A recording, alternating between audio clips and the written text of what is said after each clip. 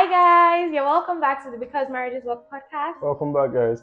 So good to have you listening or tuned in and listening to this episode.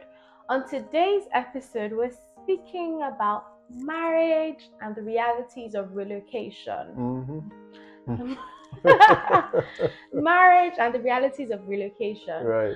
And as you know, it's real, relatable, and actionable marriage wisdom here always. For those who don't know, we've also relocated, but I'm not sure that is still news, is it? So we when we got married, we were living in Lagos, Nigeria, and just before we turned 5, just before the 5-year mark, we moved to England, and that's where we've lived for the last sort of 3 years, a little over 3 years now, and that's sort of where we've been.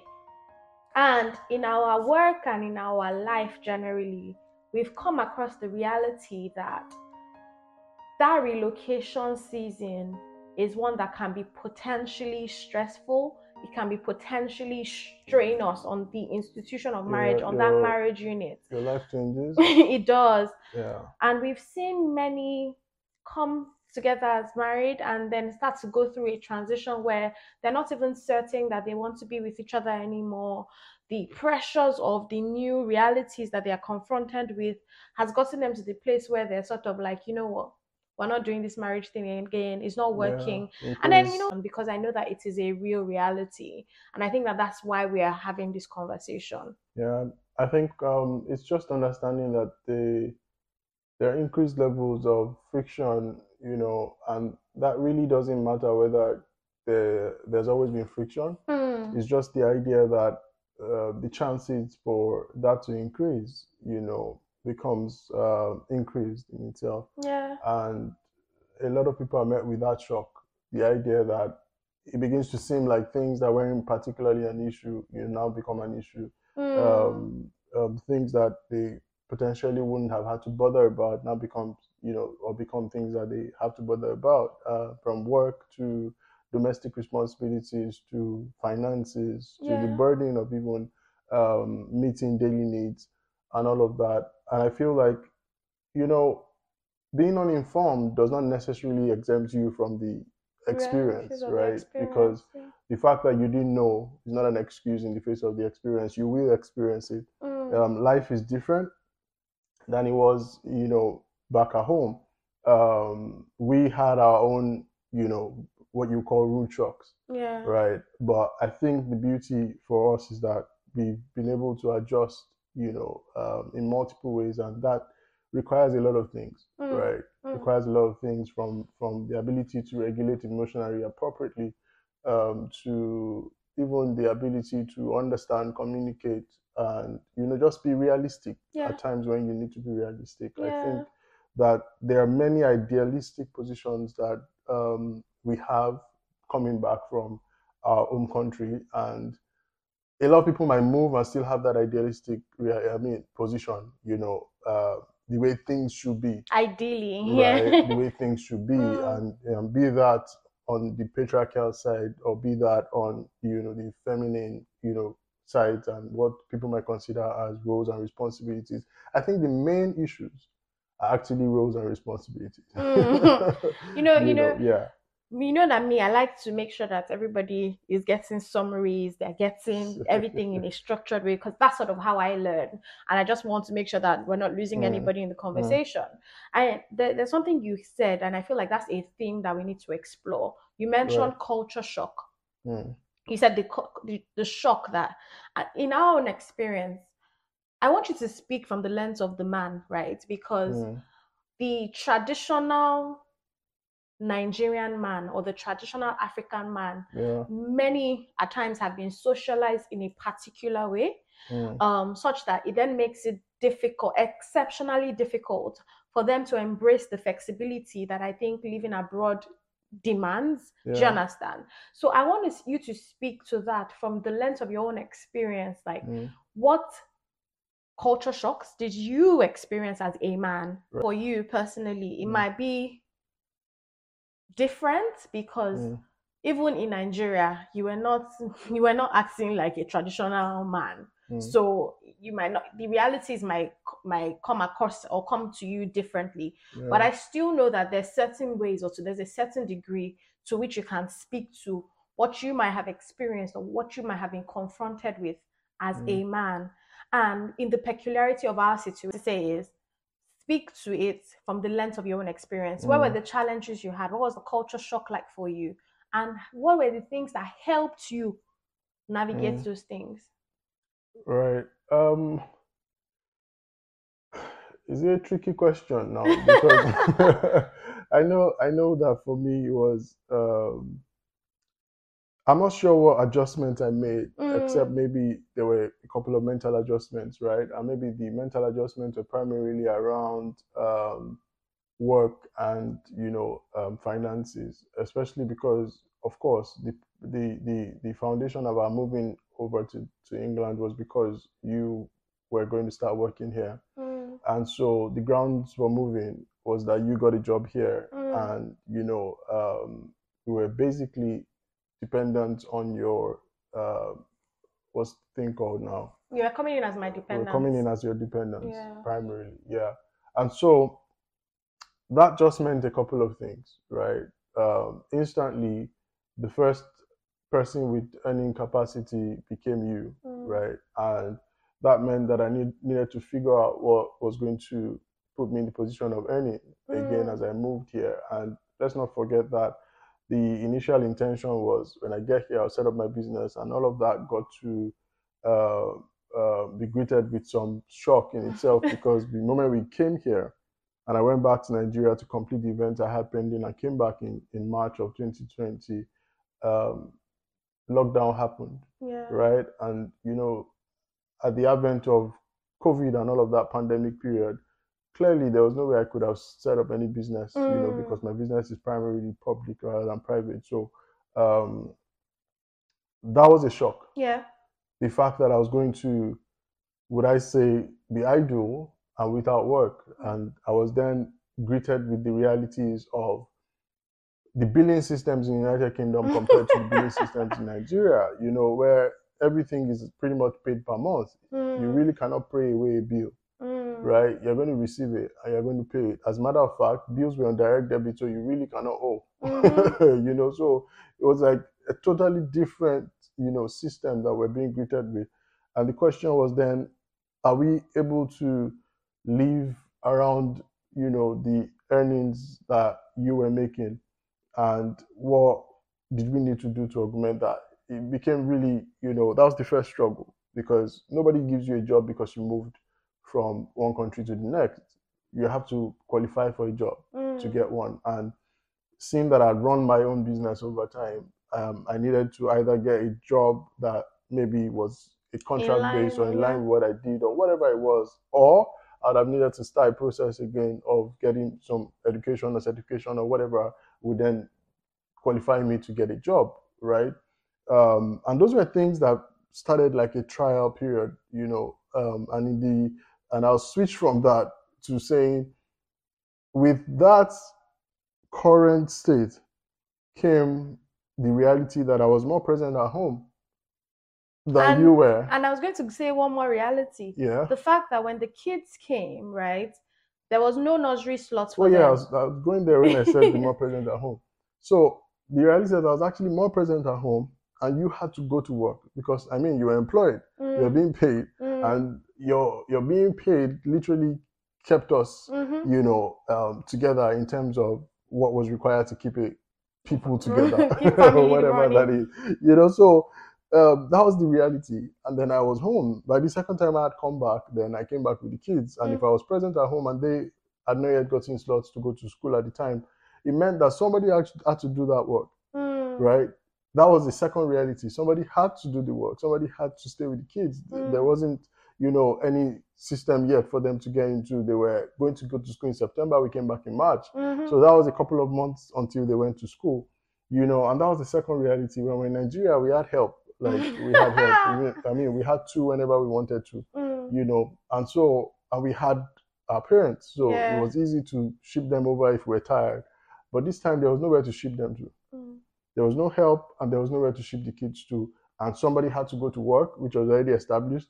and then somebody had to stay at home, which of course was already established. And that was like the reality. Imagine if I would like to sit and hang my legs, on a normal day. I couldn't decide that anymore. I had 4-year-olds to look after. I had a home in front of me to make sure that things were in order. Somebody had to go to work. If the demands on somebody going to work and coming back every day was anything like work looks like for everybody, then I wouldn't expect that same person will come back home and start to do the things that were supposed to be done in the house. So it felt like common sense. So that's why I said, what adjustments did I really make? I think I just understood the reality. Right? The reality being that I'm at home and she's at work. That had nothing to do whether it looked like tables turned or tables were straightened, whatever that looked like. Because as a matter of fact, when we were both in Nigeria, you were working and I was working, so it's not like anyone was home primarily. So, but in this case, somebody was actually at home. Yeah. And then it was me. It was just the reality. Things that needed to happen in the home front needed to happen. And there was no help. Yeah. There was no help. There was no Mary or blessing. God bless them. And I think that, I just chuck this in and I digress. I think for the first time,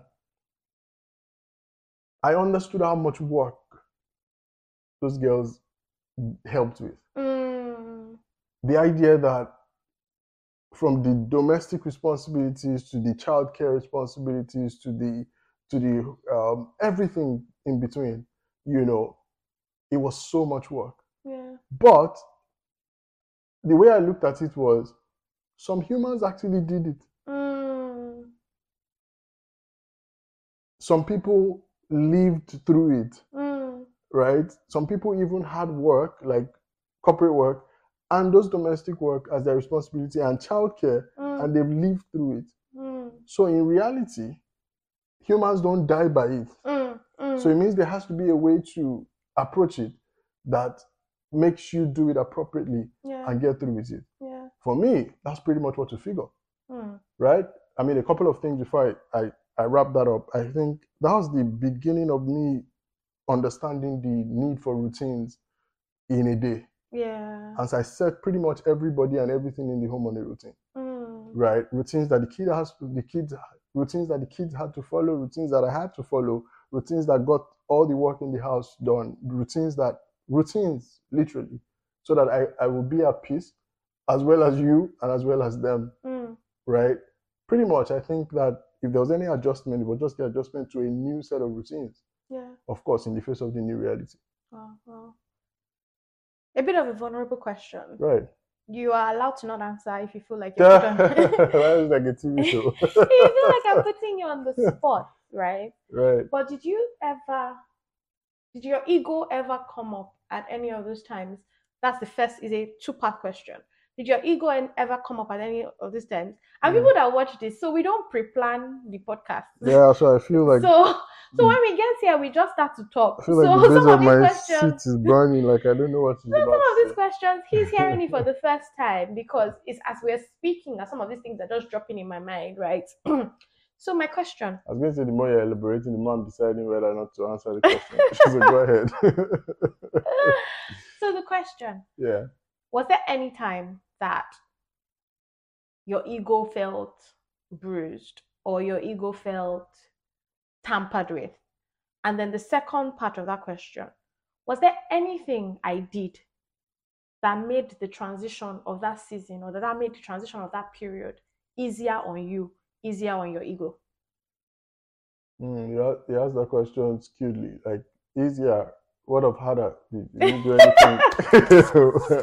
Why do you just make it seem like... Because I'm a good wife now. Oh, wow. Okay. Okay. Well, maybe I'll just try and play along with the idea that you're a good wife. Guys, but yes. People that are watching this, I'm a good wife. I know nothing about Nobody has said that. But you say you play along with the idea. That still hasn't said anything. I give up. Nothing is good or bad except what you think about it. Oh, God. Right, so let's go. Yeah. Was my ego ever bruised? No, I don't think so. Okay. Right?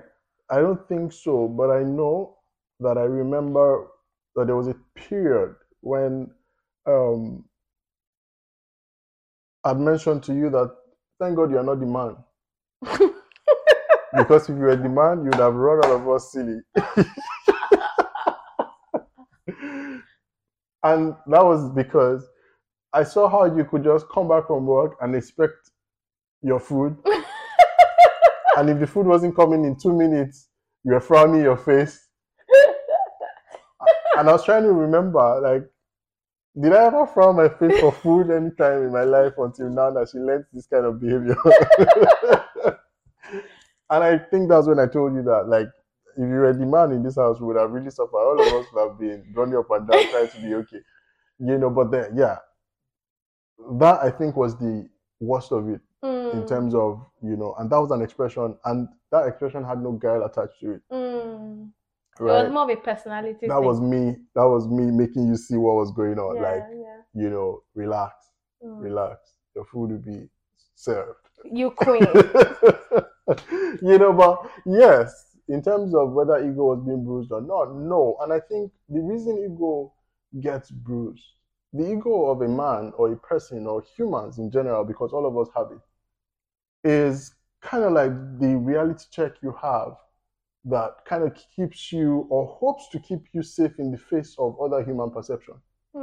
Because the reason you have that sense is so that you can probably align to what should be expected as normalcy in behavior, right? The reason many people have it bruised is because there's such a huge gap between what probably is ideal and what is realistic, right? And so what happens when you're having that is that you have an ideal that you consider appropriate for you to be engaged with or to be, experiencing. And there's a reality that is totally, misaligned to your ideal. And so what happens then is that you start having these defense mechanisms coming up, right? In regards of the ideal, sometimes it might just be some sort of distortion to how you explain things or how you interpret things. And then you come to having those defense mechanisms, mismanaging how you approach behavior in the minutes, right? Depending on what's going on. I doubt that I have had those kind of unrealistic positioning, right? And so in the face of our own move and in the face of that, of the experience, I knew what was expected. I knew that if I went to work and you were home, what I would expect would happen is that if I came back home, you should be able to eat, right? Whether I ordered the meal, whether you ordered the meal or you made the meal, that's inconsequential. The idea is you didn't go to eat where you went to work. So if you came back home, then you should be able to eat. That's, if the home would serve as anything, that's like what it should serve as. A place where you can come to and then finally be sure that you are safe, right? And so if you come to your home and that's not happening, then there's a problem. So for me, the reality is that you should come home and feel like you're home. And that's for anybody, whether it's the man or it's the woman.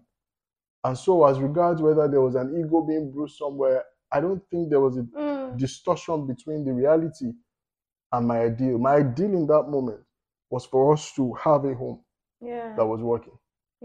And if I was the one presently, in the place for making sure that that happened, then it had to work, right? So there was no ego play. And I think it was only, those little moments when I knew that maybe there are other things I think I should do, right? And I don't know how much we're going to, do in terms of this conversation, but I know that there were times when I came to the place where, in terms of even work, when I started, finally doing that remotely, that I told myself again that another lie that many times we tell ourselves is, oh, because I'm working, I'm actually very busy, and then if I'm very busy, then other things should suffer, right? You don't have that luxury when you move to these places. And I was reminded several times, or I was always reminded how there have been women all over the world that work remotely. They are not full-time housewives. They work remotely, and they still tend to the children, and they still tend to domestic responsibilities, right? And they still do very well with their work. Women have built themselves to that point in different parts of the world, right? And then I'm telling myself, if that's the reality for women, how does a man claim that work makes him weak?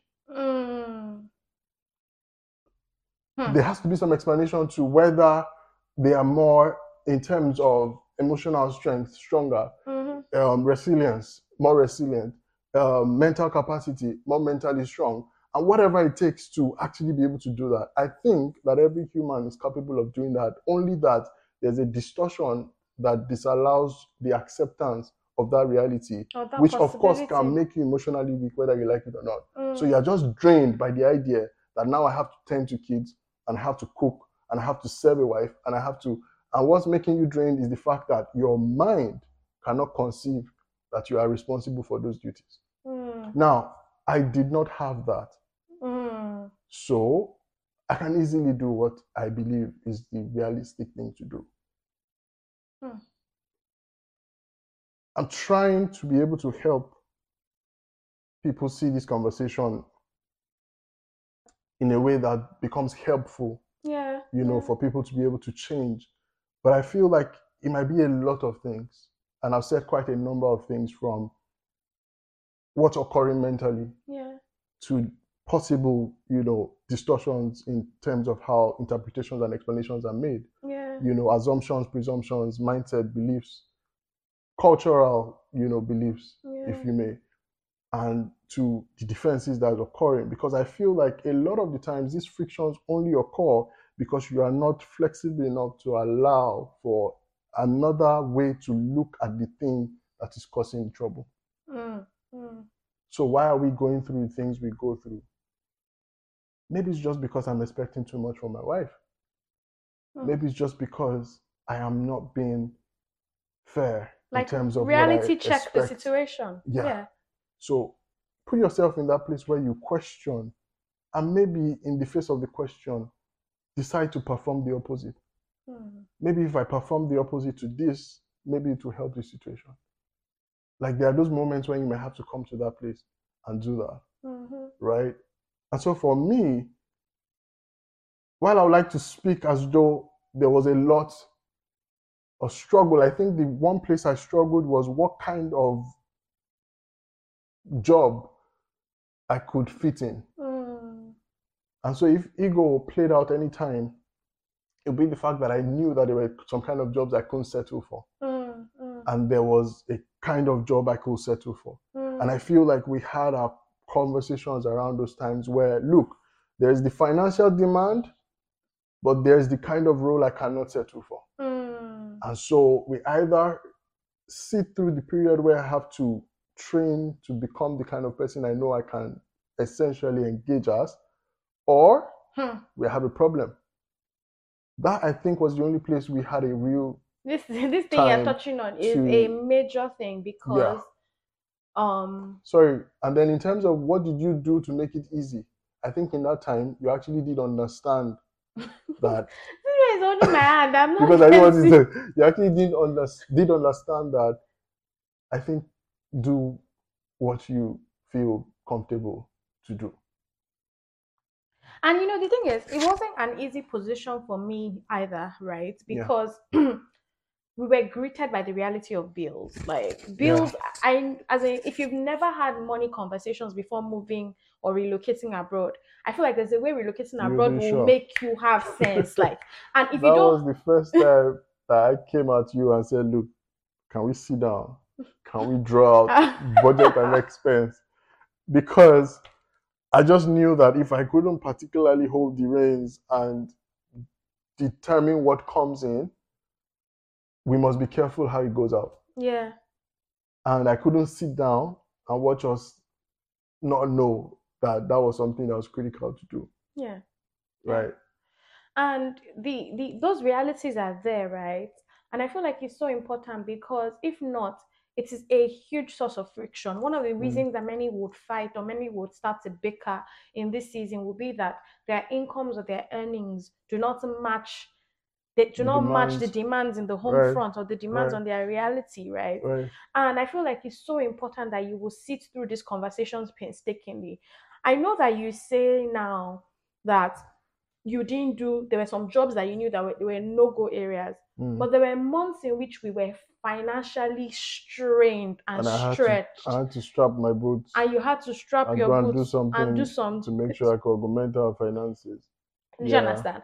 Like, and I knew, and I knew that as much. Even me, there were some days I was like, I don't want my husband doing this kind of work, and I was feeling bad. I would feel bad, like somebody that was controlling his own businesses, like this kind of work. and I'll plug my ears with motivational messages reminding me of who I am.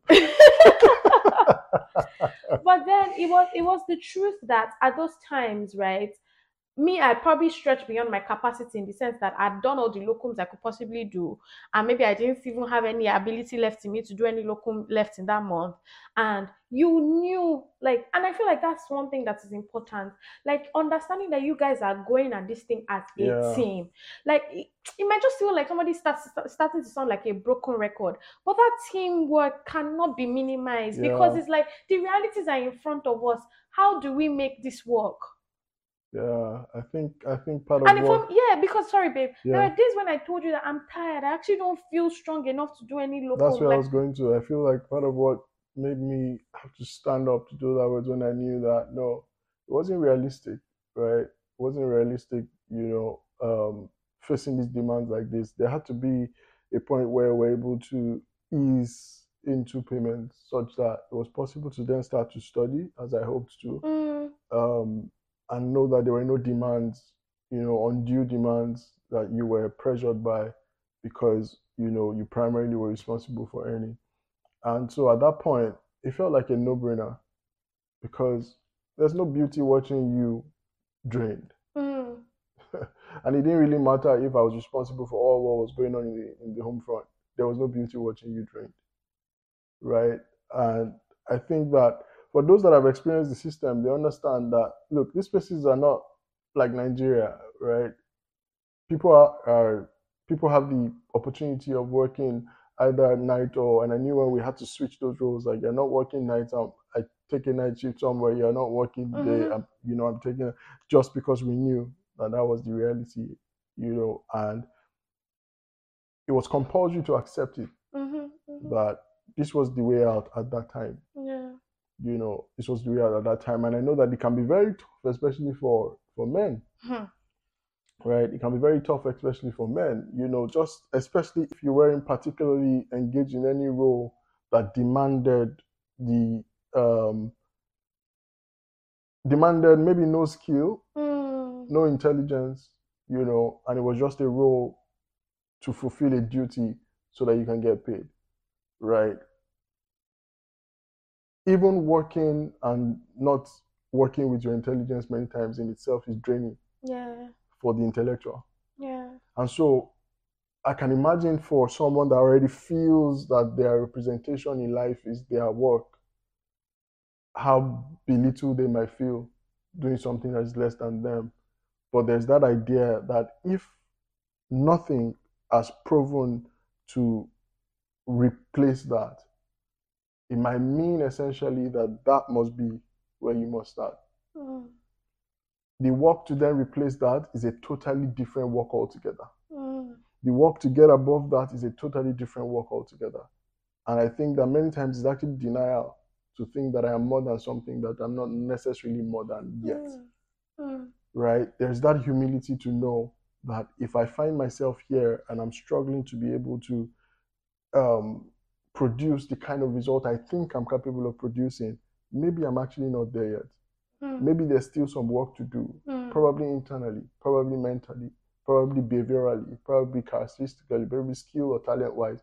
But in the moment, in the face of the struggle, I think what is most realistic to do is to solve what is going on mm, while you double down to figure out how to begin to live the life you think you're worth.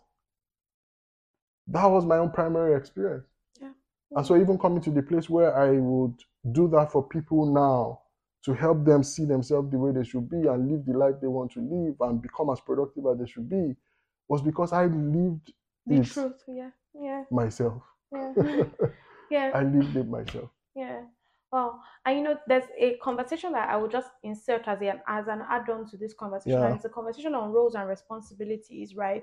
Because I feel like we should not belabor the matter. We have a We've had a podcast, podcast on yeah, that, where right? we extensively discuss roles and responsibilities and how the approach to roles and responsibilities should be the fact that because somebody is responsible for this, or because this is the area of a person's strength, you shouldn't then watch the other person. You shouldn't then watch the person be burdened, Burdened or by you should, because it is almost as though we are doing this together, we are going at this together. If I see that my teammate is getting tired, or if I see that my teammate is getting weak, I should be more than willing to step step up to in. the plate, to step in and say, how can I help? What are the things I can do to take off your shoulder now to make it easy, right? And I feel like that's something that really helps. And I feel like for us as well, it was the place of having those vulnerable conversations, because on those days when I knew that it might be potentially tough on you, in the sense that you were having to do something that was odd, or something that was not necessarily the thing that you would have ideally wanted, I sort of had conversations. I talked it through with you. I tried to make you understand, like, that I was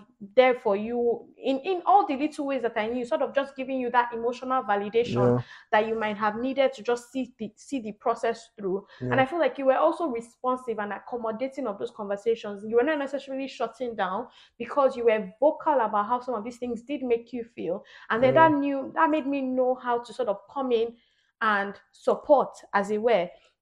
And I feel that it's also important that I say that even though you were looking after the kids and I was going out to work, because even lockdown then happened and many people were working from home and all of that. But I never had that reality. I never had that opportunity to work from home, because I was in the front lines. I was still working. So all of through COVID, when many people had their realities changed and they could then choose the option of flexible or remote working, I never really had that reality offered to me because of the kind of work that I do.